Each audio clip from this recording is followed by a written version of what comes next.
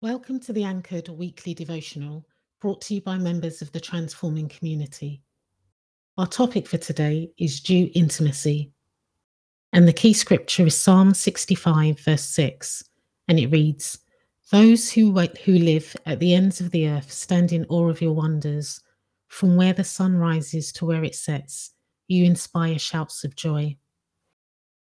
Right now, I'd like you to shut your eyes for a moment and think back to the time when you first encountered Jesus and began to foster a relationship with him.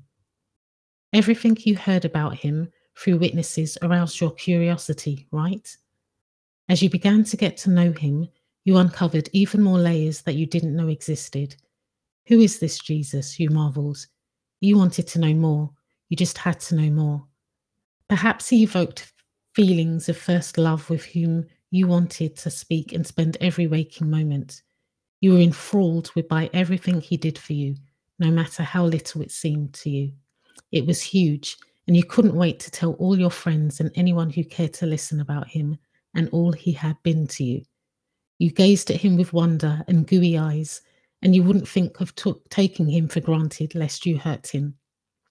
Now, very slowly, open your eyes and look at where you are at this very moment. Are you still in that place? Maybe, or maybe not. How did I get here? You may be wondering. You may have studied the scriptures many times over, from Genesis to Revelation, but there will never be an end to the vast treasures to be found hidden in the very depths of those worn out pages.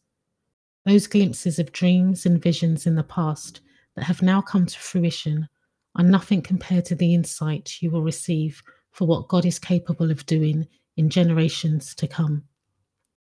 And so, when you come to that point where you know him so well that you believe there is nothing left to search, you become all too familiar with him. You may often try to predict his ways, and everything he does becomes part of the ordinary. When life gets in the way and our relationship with God sometimes begins to flow in autopilot mode, those moments when the thought of him inspires shouts of joy in us become few and far between. But we can be revived again, even to the place of due intimacy that causes us to see him in a new light, like we've never seen him before, each and every moment. Romans chapter 11, verse 33 says, "Oh, the depth of the riches of the wisdom and knowledge of God! How unsearchable his judgments and his paths beyond tracing out."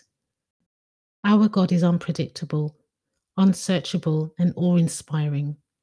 The more we know him, the more there is to know about him. The more we love him, the more there is to love about him.